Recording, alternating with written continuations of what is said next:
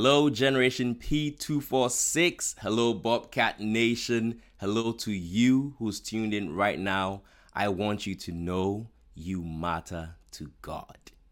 We're going to go into God's Word right now and find truth to live our life. Are you ready? Let's dive into it. Our subject for today's message is, what does it mean to trust God? Or what does trusting God look like? Let's say a quick prayer. Thank you, Lord, for your word. It's already anointed. Bless us, prepare our hearts to receive this, and help us to put this word into action. Make us better. Help us to love you more. In Jesus' name, amen.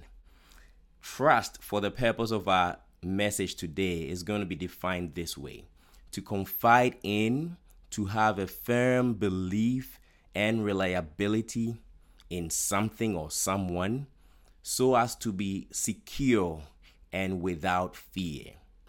Trust. This is how we define it. And our key text for today is going to be from 1 Samuel chapter 30, from verse 1 through 6. And we're going to jump to other verses like verse 8 and then verse 18. In 1 Samuel 30 from verse 1, this is what is happening. David and his men are returning home, and this is what happens there. Now it happened when David and his men came home to Ziklag on the third day that the Amalekites had invaded the south, and Ziklag attacked Ziklag and burned it with fire, and taking captive the women and those who were there. From small to great, they did not kill anyone, but they carried them away and went their way. So David and his men came to the city, and there it was, burned with fire, and their wives, their sons, and their daughters had been taken captive.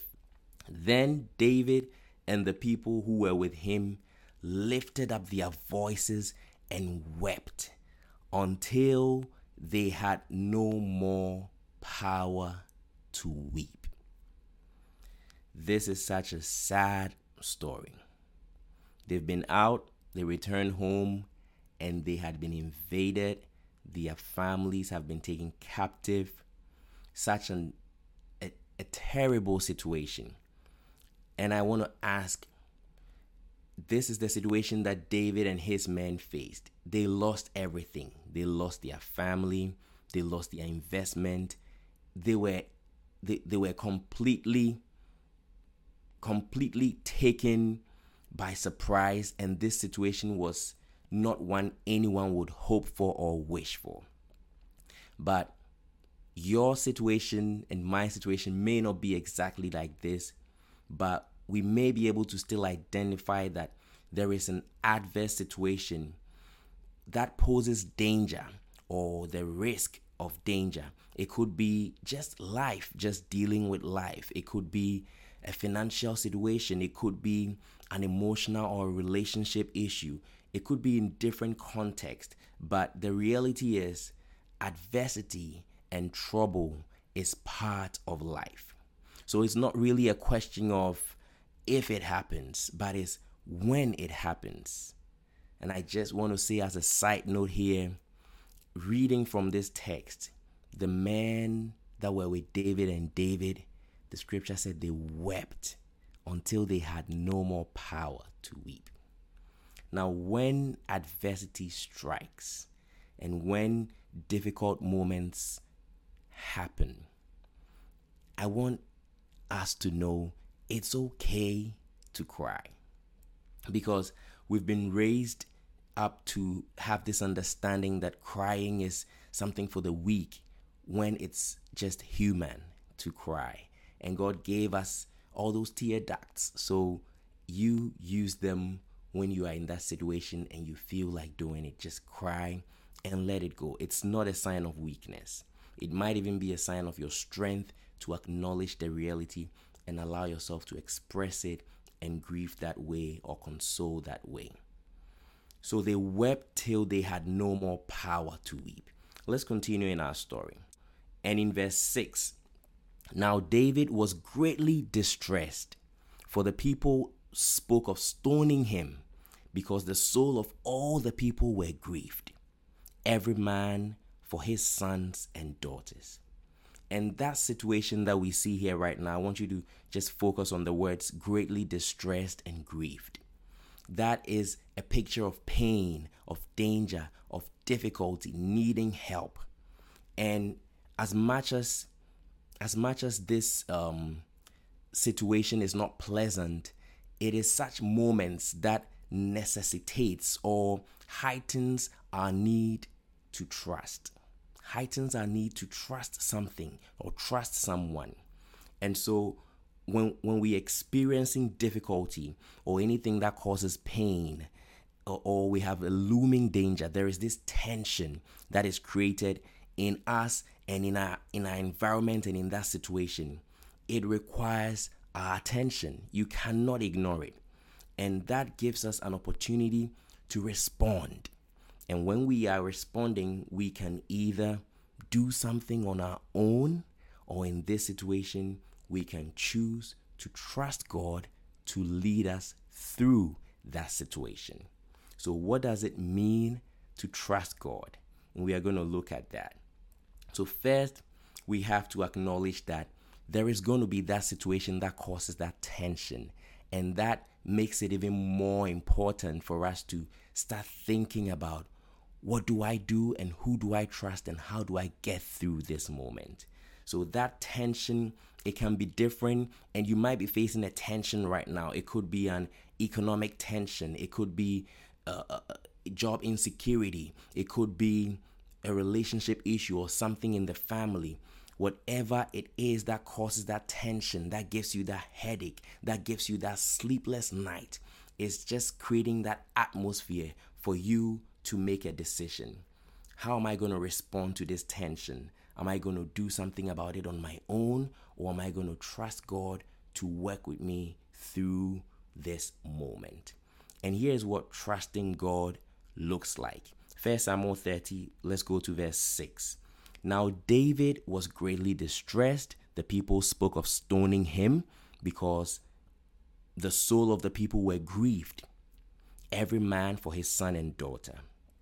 But David strengthened himself in the Lord his God. Now that's our first note and key takeaway right there. David strengthened himself. He found strength in God. In the midst of adversity, David found strength in God. Now this is what that looks like. David rested in God. And that's our first point. You might be saying, hey, hold on, Nana. We are in adversity. We need to respond. And your first point is resting. Yes, it sounds counterintuitive, but that is exactly what God wants us to do. Now, here's what I mean by rest. Resting in our knowledge and confidence of God, our knowledge of His sovereignty, our knowledge of His nature as God, our knowledge of His goodness, and our knowledge of the redemptive work of His Son Jesus on the cross for our sake. That is what we rest in. We rest in that confidence and that knowledge that God is God. God is sovereign. God is good. And God has all the power. He's won the victory already through Jesus Christ. And God is for us. We rest in that knowledge. And that what that does is that it frees us up. It makes us free. We let go of all the pressure, because God doesn't want us to go through that adversity thinking and worrying and feeling so much pressure that we have to do this or we have to do that. He wants us to rest and be in that state of peace and quiet and understand that we are victorious in Him, and we can fight from that place of peace rather than from a place of adversity and anxiety and turmoil. So this is so key. We have to understand that there is the reward of peace is at stake. So anxiety will steal that peace away from us. And that's why God invites us to rest in Him, In Matthew 11:28, this is how the scripture puts it. Come to me, all you who are weary and burdened, and I will give you rest. So that's our first key takeaway. Trusting God means resting in God. And take note of this. Resting in God is looking to God, keeping our mind and our gaze on Him. Although it may not appear that way, this is a bold sign, an affirmation of our confidence, and an expression of our faith in God's nature, His ability, and His sovereignty. So we can rest in that knowledge. In Isaiah 26 verse 3, this is how the scripture puts it. You will keep him in perfect peace, whose mind is stayed on you. So by focusing our mind on God, we benefit from that peace that we are always secured in God. Resting in the midst of adversity. We are affirming our confidence in God when we rest. Now, the Bible puts it this way also in Ephesians 2 verse 4. But God is so rich in mercy, and He loved us so much that even though we were dead because of our sins, He gave us life when He raised Christ from the dead. It is only by grace that you and I have been saved, for He raised us from the dead along with Christ, and He seated us with Him in heavenly realms because we are united in Christ. I just want you to take note of the word seated us. Like my posture right now, I'm seated, and it's a position of rest. Seated in heavenly places. We are not up and about. We are seated in a place of authority in Christ Jesus. And this is true for anyone who has accepted the redemptive work of Christ on the cross and has a personal relationship with Jesus. You have been reborn. You have been made anew. And you are in that position of authority in Christ. And that's so key. So our first move when it comes to trusting God is resting in Him. Now let's continue in our text. We are in verse 7 of 1 Samuel 30. And David said to Abiathar the priest, Ahimelech's son, please bring the ephod here to me. And Abiathar brought the ephod to David. So David inquired of the Lord, saying, shall I pursue this troop? Shall I overtake them? And that is where our second keynote or our second point is. So David inquired of the Lord. His family has been taken. His investment has been taken. They are just down and out. And although it seems obvious what to do in this moment of tension, it is so critical that we learn this key. David inquired of the Lord. What does that mean to us? Our second point goes like this. Trusting God means seeking His heart concerning that matter. Now, whatever tension you are dealing with, maybe something that is happening in the family, an investment or a property, and you are wondering, should I go for that loan? Should I switch jobs? Should I change location? Would this help? Should I exit this relationship? You are in a tension. You need to first start from that place of rest. But this is your second point. We have to seek God's heart concerning that matter. It is so critical, because although sometimes your inaction or your delay might be interpreted as cowardice, and if you're leading a family, there's the expectation for you to act. Or maybe you're leading a small team of entrepreneurs and you are thinking, if I do not act, this business is going to crash, and you have to make a move, and you don't want to seem sluggish, but all the voices that are drowning you and saying, come on, what are you saying? What are you doing? They all have an opinion. They all have a perspective. You want to prioritize the voice of God over and above all those voices. So by seeking the heart of God in that matter, you are saying God's voice matters to you most. And what is God's perspective on that situation? Do you make a move? Do you stay? Do you change something? Do you change a certain action? What is God's heart concerning that matter? And in seeking God, you are pursuing Him. Now you're trying to get His perspective, and this can be applied in a different way based on the context you are in. It might require us studying His word and digging deep in the word and going deep to find what He is saying concerning that matter. It might be something that from your experience with God and your experience in the word, you know what His heart is on that matter already.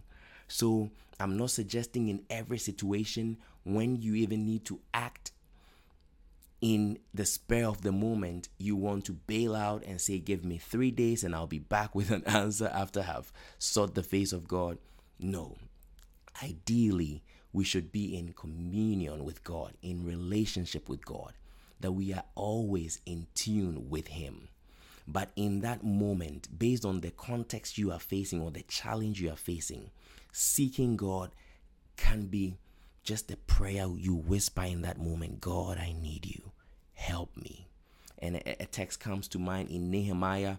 Nehemiah was serving a king in a foreign land, and his countrymen were in trouble. The walls of Jerusalem and the gates were broken down, and he wanted to he heard this and he wanted to go help.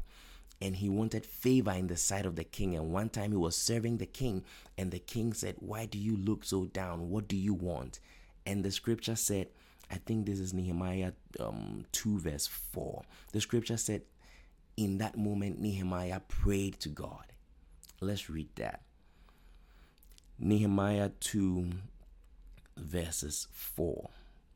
Then the king said to me, what do you request? So I prayed to the God of heaven, and I said to the king, if it pleases the king, and if I found favor in your sight, I ask that the king will send me to Judah, to the city of my father's tombs, that I may rebuild it.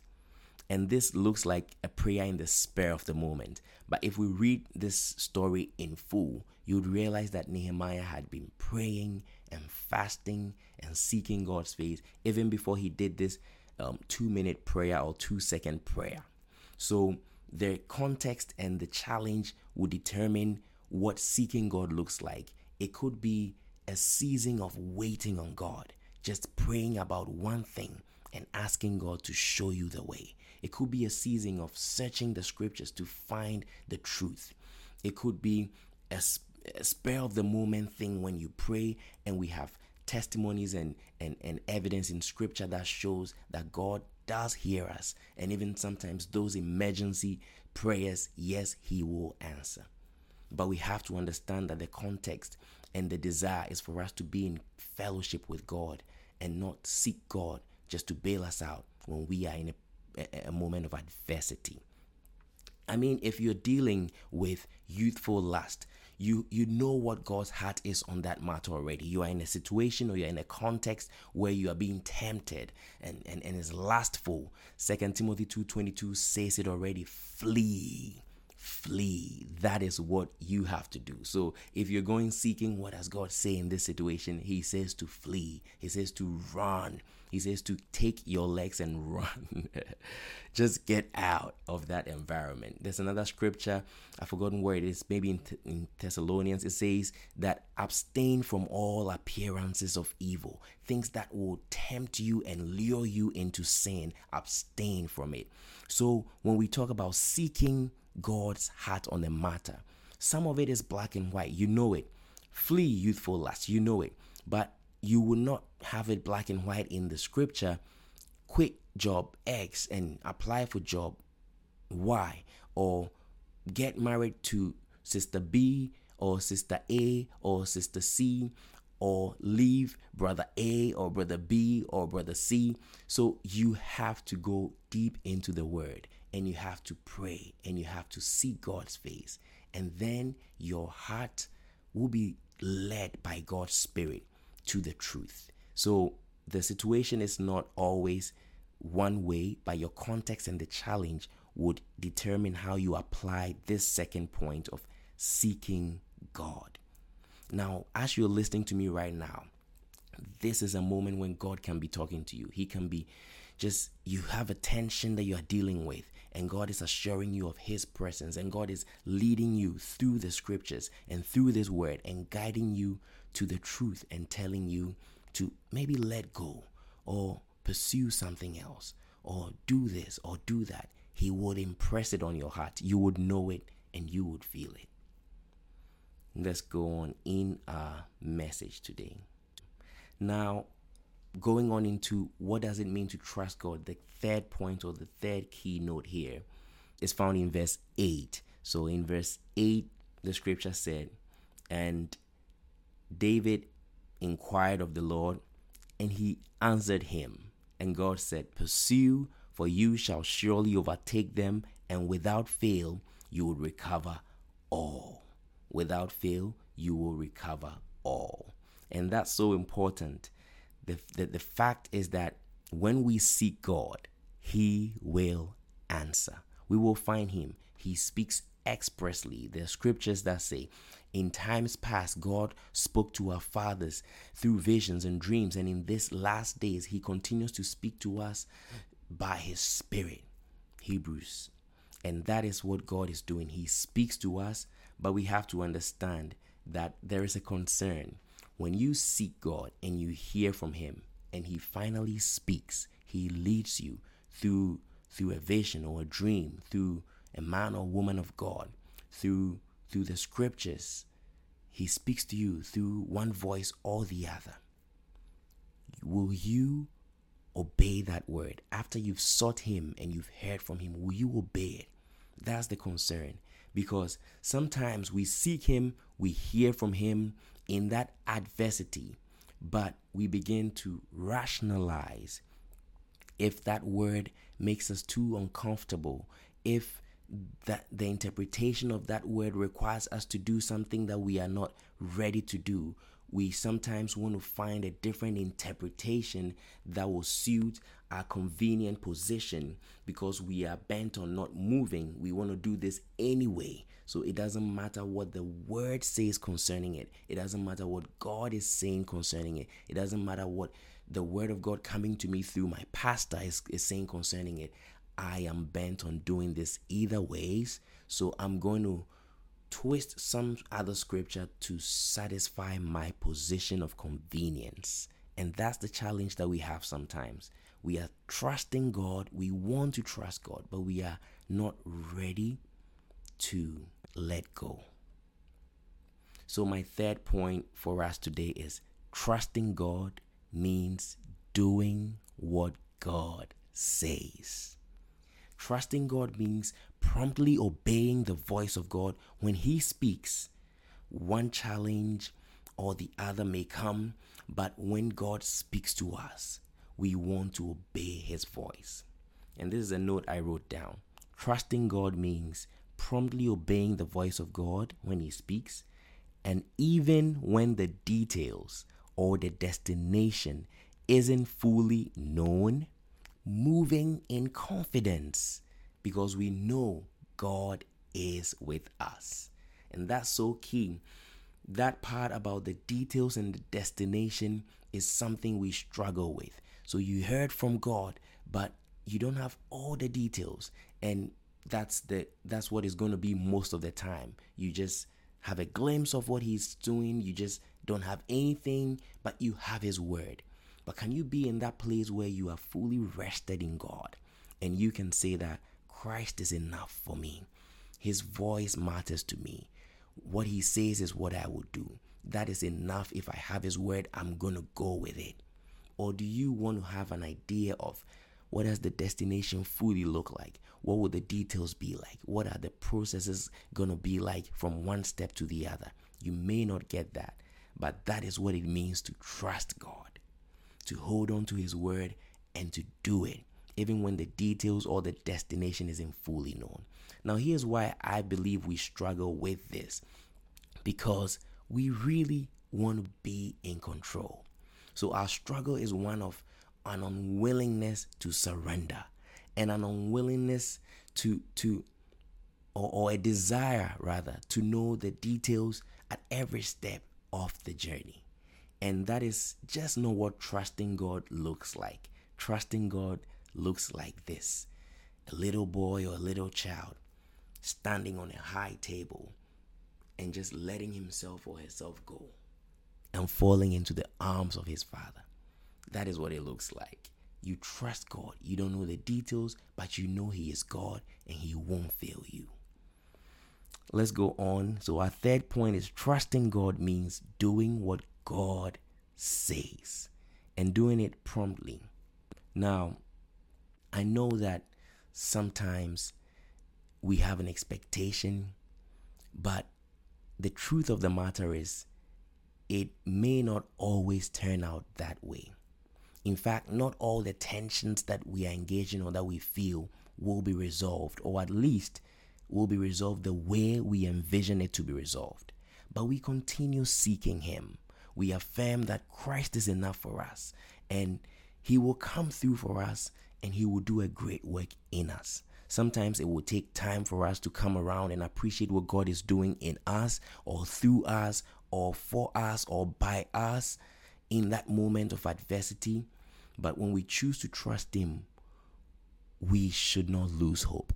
So I encourage you, if you are trusting God and you're still trusting don't lose hope, and don't go ahead of God, and don't let go of Him.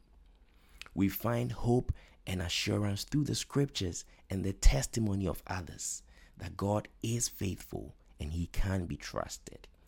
Here's how the scripture puts it in Romans 15 verse 4. So for anyone who is still trusting God and it seems it's taking so long, this is a word for you. Romans 15:4. Such things were written in the scriptures long ago to teach us. And the scriptures give us hope and encouragement as we wait patiently for God's promises to be fulfilled. So my prayer for you, if you're still trusting, is that God will give you the grace to wait patiently for that promise to be fulfilled. But my concern for every one of us who is now contemplating, should I trust, should I not trust, my question is, will you surrender? Will you surrender fully? Will you surrender? Now we have to understand that beyond that problem that causes the tension which initially compelled us to act on our own or to trust God, beyond that problem, God has a purpose that He wants to accomplish in us. So don't get blinded by the problem or the pain or that tension. We want to find the purpose in it. So we may just see ourselves at the end of that tension and say, this is what I want to get at the end: more money, a new relationship, a new position, a new location. But what God really is interested in is not any of those things or places, but you. God is interested in you, and He wants to form in you and refine in you and shape in you and me. He wants to form in us the character of Christ, Christ-likeness, and that is His purpose for us, and that is His goal for us.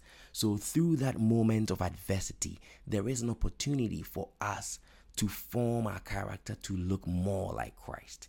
And that could mean a change in your spending habits when you are praying for financial miracles, and that could mean more patience when you are praying about a failed relationship, and that could mean just having more love and tolerance, and having that fruit of the Spirit and being more Christ-like. That is the goal, and that is where God is hoping for us to get to be more like Christ. So when we face that tension, which will be an adverse situation, despite the source of that tension, here's what we should remember. Usually that season or that situation can become a turning point or a stepping stone for us to make great leaps in our spiritual growth. So I want us to realize that not all things will be known. And I'm wrapping up and closing here.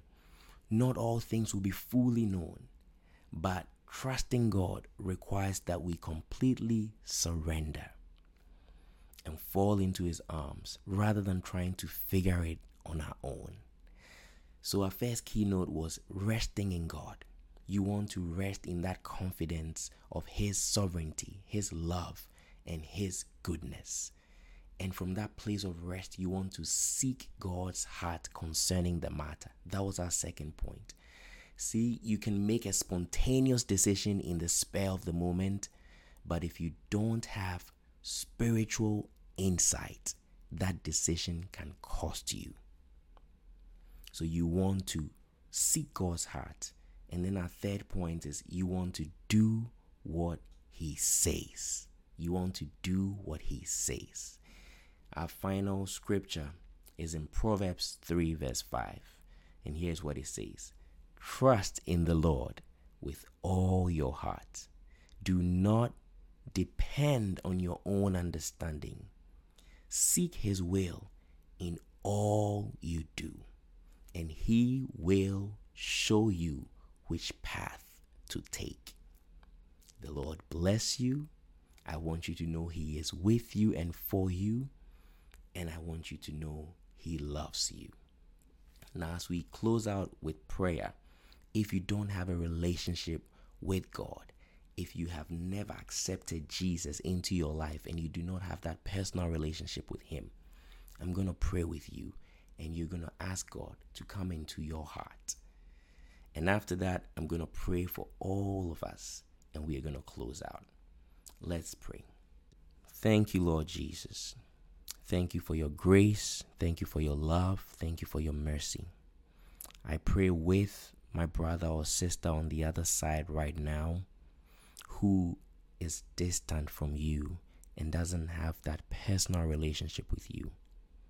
And I ask for your grace and your mercy and your forgiveness. Now, if you are that one who is on the other side right now, you want to say this with me, but this is your confession to God. That God, I'm sorry.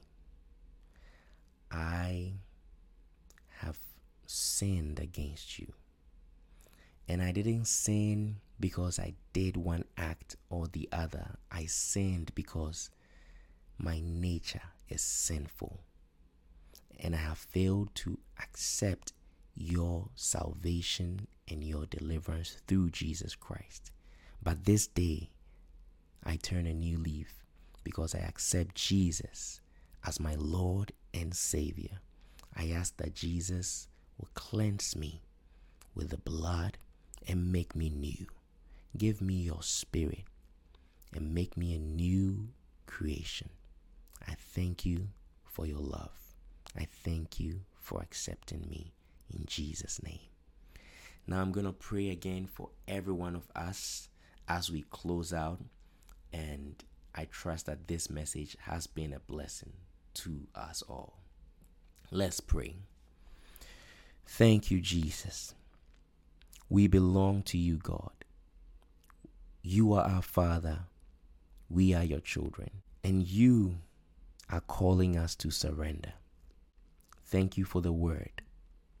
We declare that we have confidence in your ability. We have confidence in your character. We have confidence in your sovereignty. Yes, we feel a tension. Yes, there is a problem at hand. And that compels us to make a move. And although several voices are speaking to us, we want to rest in you. We surrender. We surrender our lives. We surrender our will. We surrender the details and the desire to know the destination. We surrender it all. And yes, the process may change. The destination may not even look like what we wished for, but the rewards of our spiritual growth is worth it. So we choose to trust you. We know that you are preparing us. And as we walk with you through the process, you are forming in us the character and you are strengthening our faith and preparing us for service and equipping us to comfort and help others who would face similar adversities in the future. So may this purpose become our focus and not the problems or the tension that we find ourselves in. We ask for your help, Lord Jesus, and we ask that you help us right early. And if it seems to tarry, help us to wait. May we reap the earthly and eternal rewards of trusting you. This is our prayer. In Jesus' name, amen. Amen and amen. God bless you.